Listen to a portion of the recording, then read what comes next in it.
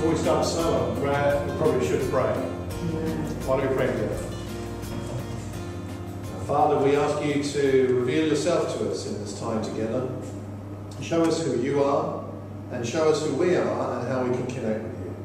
We pray you'll open our hearts and our minds to what Jesus was teaching here. We know that he had the best relationship with you as Father that anyone could ever have, but he wanted us to share that and enjoy that. So we pray that you'll teach us what it means to hallow your name, to bring your kingdom, to forgive others, and to be grateful for what you give us in our daily bread. We pray that you'll help us with our temptations and testings, and we pray that you'll help us to see you as you are. Also, God, we pray just right now for the rulers of our country. We pray for Theresa May and her cabinet, that they rule wisely. We pray for the authorities in France and for the people of France, that you give them a sense of your comfort, and they would look to you for the comfort that only you can provide. Feel the same way, Father, for the people in Turkey. God, they have turbulent times there. We know that Jesus is the answer. Father, we pray that this will be an unprecedented time for our congregations that we have there in Turkey, to see people turn from false gods to you, the true God. We pray all this in Jesus' name. Amen. How many of us here have ever prayed in our lives? Ever? Yes? Everybody? Okay, at least once? Yes? Okay. In that case, you join the 45% of British adults. You are part of the 45%. SPCK did a survey in March, which was published in March this year, which indicates that 45% of the British public pray. Now, how often they pray, who they pray to, and what they pray about, we don't know in this survey. But isn't it interesting that almost half of the population of this country pray? There is something unnatural about prayer, speaking words into the empty air, but there is something fundamentally natural about prayer. Surely, if at least half the getting over half the population pray, there's something driving that. Now, we sitting here and with this Bible in our hands have a particular understanding of that. But I think it's so important that we talk about prayer for ourselves, but also find ways to talk about prayer with people who don't follow Jesus Christ, who don't have an understanding of God. And maybe what we'll talk about today might help us with that. That's a way we can connect with people and really help them. So everybody prays pretty much. I think we're very lucky to have this teaching on prayer in our hands. Let's go through, what I'd like to do is go through the prayer bit by bit, fairly briefly, because most of us here have read this or prayed it, actually I think a number of times. And then I'm going to ask us to break up into some into twos and have a quick discussion about some of the meaning. I emailed out a sheet to some of us during the week. I have printouts here which we'll use as part of the sermon today, and then we'll conclude back together. So let's dig in and see what we can find in this passage. So we start with Father. Jesus said the first word that you should pray is Father, which in the Greek is pater or pater, but in the original Aramaic, Jesus would have spoken would almost certainly have been Abba, meaning more like a daddy word. The address of a child to its parent. In other words, not the address of a subject to their Lord. Jesus is not modeling, although it's fine to call God Lord and Master, and this prayer, when he's asked by his disciples, how shall we pray? His first word he gives them is more like a daddy word. He's shaping their whole understanding of what it means to have a relationship with God. This is a child talking to their father. Why do you think Jesus started the prayer this way? Any ideas? Why would he start the prayer with this? He could have started it dozens of different ways, especially in the Old Covenant traditions and the words that could have been used from a Jewish understanding of prayer and addressing God. So why you start with this word? We're so familiar with it, we don't even think about it, I think. But why? Yeah, Becky? Well, I suppose it's try and bring them to more of a closer connection with God, especially if they come from a Jewish background where God was a bit more distant. Somewhat more distant. Holy of Holies and all that kind of idea. Yeah. Good, thank you. Yeah. Anything else? Yeah. Building relationships, should we say? It's a relationship straight away, not a transactional thing. Yes. Very good. Yeah, I think that's true. It sets the tone as well, doesn't it? Yeah. Kind of informal confident two-way thing. Yeah. That's just a top-down instruction. Yes, yes. I mean, Jesus is giving instruction, but the first instruction is to relate to God. Yeah, it's a relationship. We need to think about that. We'll think about it a bit more as we go through. The second thing he tells them is to pray, hallowed be your name. Any idea what hallowed is all about? I looked it up, and consecrated or Yeah, consecrated or sacred, holy. Yes, yes. Okay. So why does it next? You know, we just talked about relationship, and now it's hallowed, holy. What's going on here, do you think? Why is this important? Holy His name is set apart from any other god. He's Okay. set apart. Excellent. So it's God for who he is, not who we want him to be, who we think he is, and what other people may say he is. It's God as he is. Hallowed be your name, isn't it? So what's the understanding of the significance of the name in Judaism, in that culture? What does name come to represent? Jehovah in this context? A bit more than that too. That's right, a bit more. Is it supposed to talk about your character? Okay. Yes. So the name, when you talk about someone's name, it's not just their title name, and especially in the context of God. God's name is all of who he is. Right? I am who I am, from Exodus. So it's all of who he is. That's his name. It's just he is who he is. And so he's what Jesus is talking about here is that God is to be holy, is holy and to be reverenced. And his name is not just a label, but it's a summary of his whole character and person. So we're conscious of this God that we are praying to. It is him. It's important. And in a sense, I think it's not so much a request as an act of worship. When we pray, hallowed be your name, I think rather than, wouldn't it be nice if your name was holy, because it already actually is, it's more that we worship you as holy God. You are that great God. Psalm 111, if you want to look it up later, gives you a phrase which would have been familiar to the people listening to this. Of course, in the Old Testament, God's people were told to keep his name holy. You see that referenced many times in Ezekiel in particular. Why were God's people supposed to keep his name holy? Because then the nations would know who God is. So this is also about how we affect others by our lives. If we keep God's name holy in the way that we live, then other people will come to know God. And that connects with the next phrase, kingdom come. Your kingdom come. So, your kingdom come. What's going on? What's supposed to come? And what does it mean for the kingdom to come? Why pray this prayer? What do you think? Your kingdom come. Father, hallowed be your name. Your kingdom come. So, I went two ways. I was thinking about I went two ways. One is the kind of eternal underlying principle that the kingdom has come and will come and will come again. And then also the fact that Jesus was representing God's kingdom and he had come. So it was, I kind of went both through when I was thinking about it. yeah, I think both are included. Good. Okay. Any other thoughts? Yeah? I think more about Jesus' message for the first couple of years anyway was about his kingdom becoming. It was all about having change. It's change. Change. Yeah. Okay. Makes sense. Yeah, repent for the kingdom is near. Was his message. Okay. All right. So the kingdom's coming, the kingdom has come, and the kingdom is still coming. All right. So it's a development thing. It's change. It's development. It's what they call the already, but it's not yet. Already the kingdom is here, but not yet is it fully consummated. Already we have the Holy Spirit, but yet we don't yet fully enjoy all of what that means in this life. We have some. We have part of it. We have it, but we don't have all of it yet. And so it's about, I think it's kind of a lordship prayer. It's saying, I'm a subject of the kingdom, I accept it. May your kingdom come, may I be a good subject of your kingdom. Make me part of that movement of holiness to reverence your name. And thus advance the kingdom as well. Then we come to the daily bread. Give us each day our daily bread, gluten-free or otherwise. So what's significant about this phrase to you?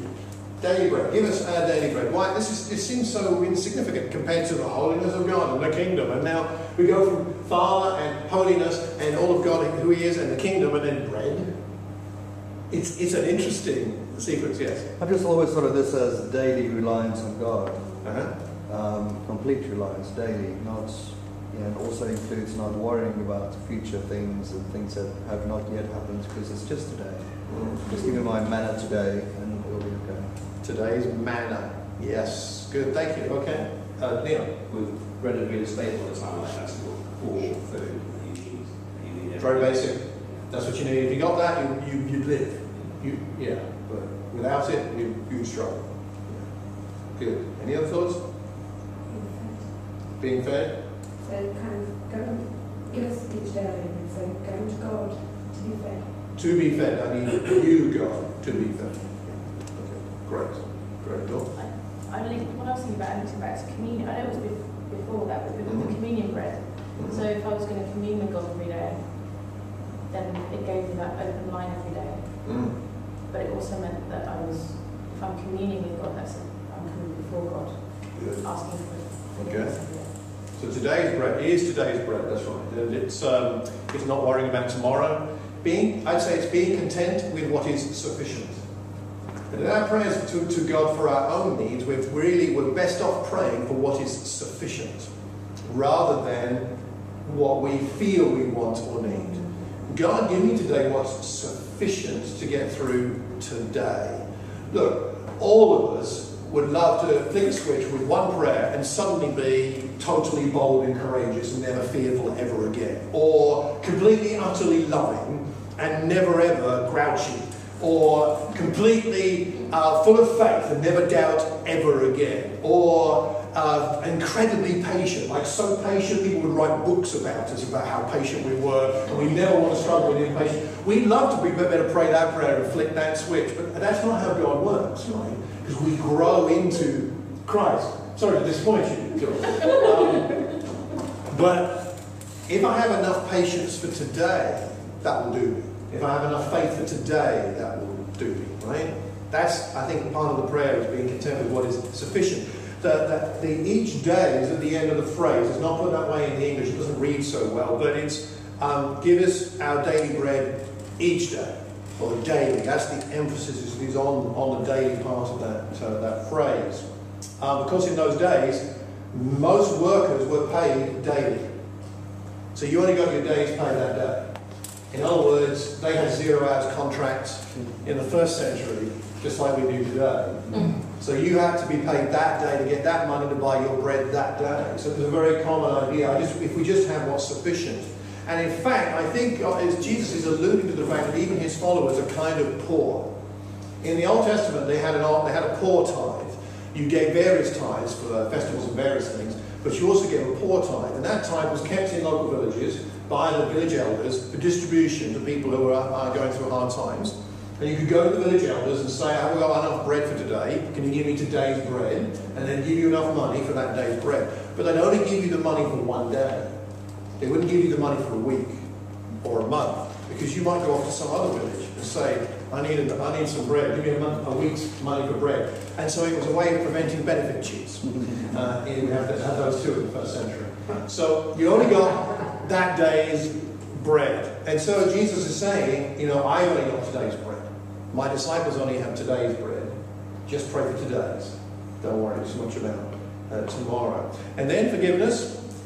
Forgive us our sins as we forgive everyone who sins against us.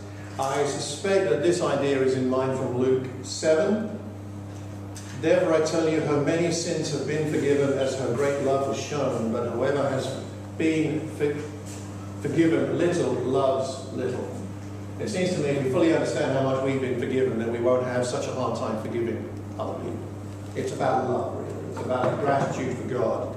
Not earning forgiveness, but if we don't forgive others, have we really understood forgiveness ourselves and the God that we say we love? Forgiving others reveals that we have the same heart as God. And I think this prayer is very much about helping us to align our heart with God's heart all the way through. And then temptation. Lead us not into temptation. Now, James chapter 1 says God cannot be tempted and he does not tempt anybody. So how do we reconcile this, people? All right, Jesus says, lead us not into temptation, but God cannot tempt people, does not tempt people, cannot himself be tempted. So Something else is going on here. What are we perhaps not understanding? What's behind this phrase, do you think? Any ideas? The brains are working. Go on. Satan tempts us. Satan tempts us. Okay, so we're going to be aware of temptation. It's kind of like help us stay away from it, not to stay away from the awareness that it will come, and we need you to help us to get over, stay away from it or not fall into it. Stay away, helping us to be concerned or alert to temptation. Not naive. Not being naive. Okay, help us not to be naive about temptation, which we can be. Yeah. Is it an acknowledgement that there is another entity? There is, God's still in control of that. There's still another. There's good and bad. Good and bad. Okay. Yeah. Acknowledging that. Yeah. So that isn't it, I mean, I suspect that the word that's translated temptation can also be translated testing. So it may be that Jesus is asking us to pray that we will be in line with God's understanding of the purpose of testing in our lives, and not allow ourselves to be and to be alert to the idea that sometimes our testing can lead us over into sin if we're not alert. Because when we're tested, and our patience is tested, and our love is tested, we can become unloving, and we can become impatient, and we can become angry in an unhealthy way. So the phrases here lead us not into temptation, but we know there will be temptation. So we need to be alert and aware of that. Perhaps it carries the idea of these, the fleeing idea. Flee from sexual immorality, 1 Corinthians 6. Flee from idolatry, 1 Corinthians 10. Flee from all this, 1 Timothy 6. And flee the evil desires of youth, 2 Timothy 2. Perhaps there's something about God help us to be alert to and willing to flee from the temptations that come our way. Some of you know I volunteer with an organisation called New Hope. I didn't realise it was connected with Grace's school, which is interesting. But one of the things I do is spend time with people who are recovering from addictions. And I was with a chap this week, and we were out for a walk, and he's recovering from cannabis addiction. And we were walking along, and we smelt somebody had been smoking cannabis nearby, and he immediately wheeled around like almost aggressively. You know, like you just turn around. It wasn't just a gentle turning around. It was like someone flicked a switch and boom, I guess walked in the opposite direction. And I turned around and walked with him. He said, I can't be near this stuff. I can't even smell somebody else smoking it. I've got to get away. And he was very anxious for a while, as you can understand. Perhaps it's something to do with that we flee. And we're alert to the temptations that we have. Now, moving on, and briefly, the parables. We've got two kind of parables here. One about the chap with who goes for the loaves of bread at midnight, and the other one where Jesus is comparing fathers and sons and snakes and scorpions and so on. And I'm not going to go into all of this now because I think it's fairly self-explanatory. The question is, do we know who we're praying to? I think is what's going on here. Which of you would give a snake to your son if he asked for some bread? That's our son Fred many years ago, who used to have a snake called Ripper. And that's when he first got it. That was about a few weeks old, the snake there. And he's enjoying playing with it, as you can see. It did escape a few times. And memorably once escaped, and we hadn't seen it for a month. And then Sharon Ocean was in our kitchen, along with Penny chatting, and suddenly Sharon screamed and jumped like to hit the ceiling. And there was the snake poking out from behind the boiler, flicking out his little forked tongue. And we managed to get the snake back into his cage that time.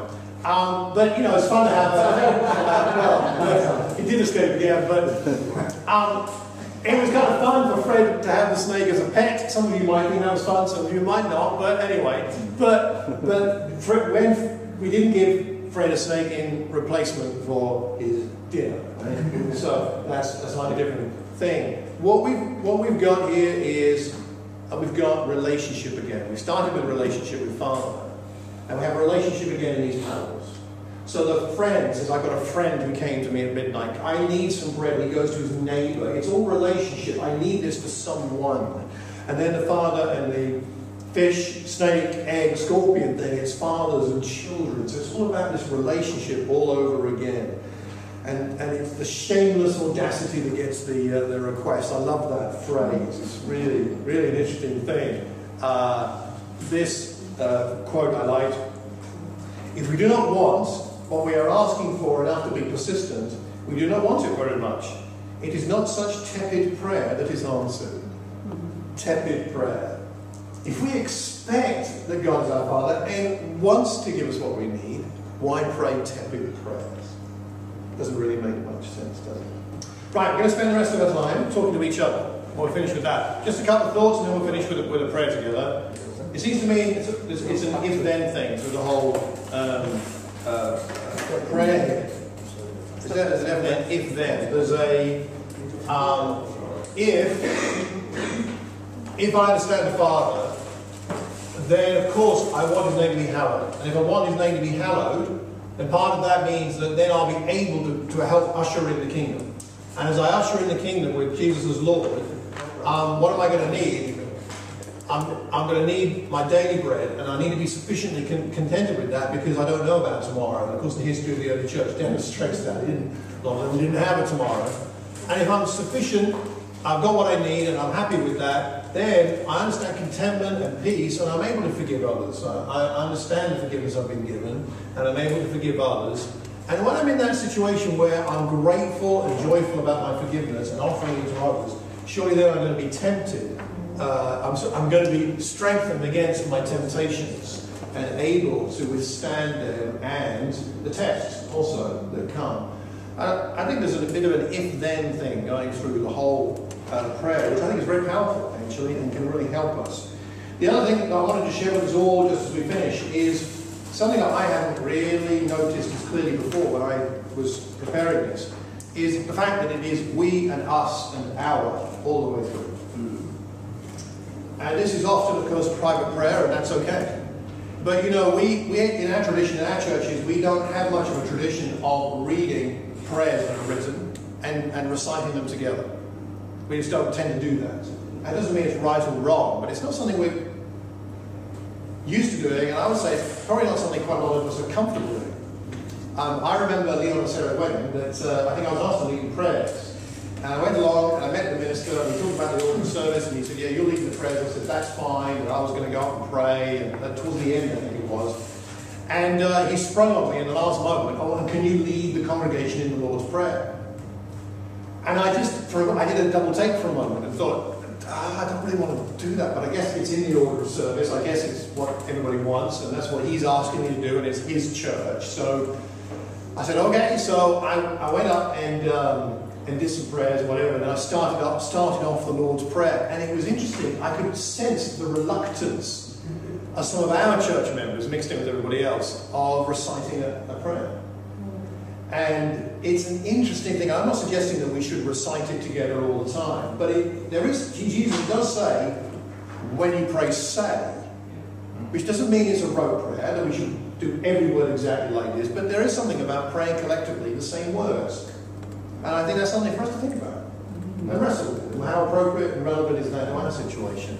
That we pray, it's us, it's our, it's we, not I, all through this prayer. Something to think about. Okay? Good. Let's finish off with praying together. And, some goans. Sorry, some goans, just to finish off as a thought. I think it would do well if we grow to know our Father better. It's all about the Father, really. Perhaps you want to pray this prayer regularly. Maybe you can reword it. I think asking shamelessly, God, give us what we need. Shameless audacity and praying together. Leon and I prayed this week. It was great. I really enjoyed it. And maybe we do enough of that. Praying together, whether it's a set form of words or extemporizing that. Good. Okay, so we'll finish off. So I'll pray Father and hallowed, because no one else has that. And then who's going to do your rewriting of your kingdom comes? That this group here. If you would do that, your kingdom comes with Barry. Then give us each day our daily bread is you guys and you guys. Let's have our visiting friends do it. Is that all right? Is that okay? Simon and Becky, all right. And then forgive us our sins is these two groups. You want to fight? Decide? You chose me. Okay, it's down. All right. And lead us not into temptation was that some other group? We didn't have that?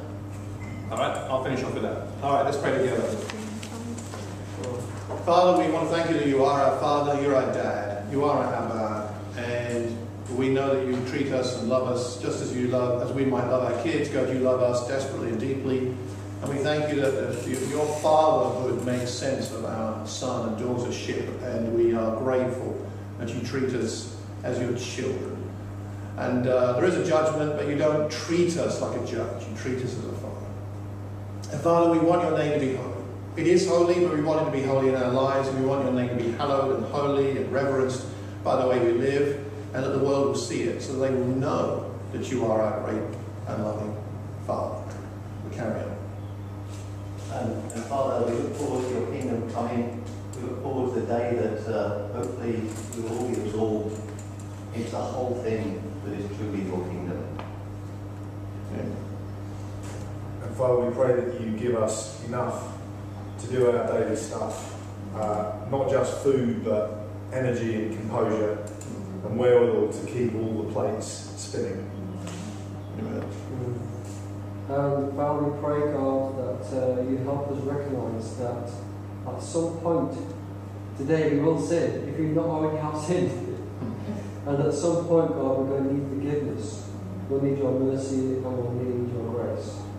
And we'll definitely need your strength, God, or more strength to forgive our family, our friends, our spouses, and even the people in this room and the people who don't know God in our busy lives. God, help us to forgive those and have an attitude that you have, God. Amen. Father, we pray that you strengthen us against the temptations that we feel so strongly sometimes within us. We pray that the temptations will not grow into sin. We pray, Father, you'll make us sensitive to sin and give us the heart and the attitude of wanting to flee. Help us be decisive about fleeing from sin. And even if it looks stupid or crazy to other people, Father, we want to keep that purity of heart and mind because that's what you've given us. And we pray that you'll help us throughout times of testing. We know we won't be tested beyond what we can bear, but God, we know sometimes when we're in the middle of it, it feels unbearable. Father, bear us up with your strength so that we'll be able to serve you and care about others as well. We thank you so much for Jesus giving us this instruction, Father. Thank you that he gave us these words and these concepts, these ideas. Father, they're so rich. Help us to keep growing in them. And as we pray this week, today, tomorrow, the next day, I pray that whatever it is from this part of Scripture that you've intended us to learn and understand, you'll drive that into our hearts and that we'll be able to feed off it and grow in our relationship with you and grow in our prayer life with you, connected with you, not just at a moment of prayer, but all through the day, and looking forward to that eternal relationship with you that we'll enjoy in the future. In Jesus' name we pray. Amen. Amen. Thanks, everybody. I hope you got something out of that.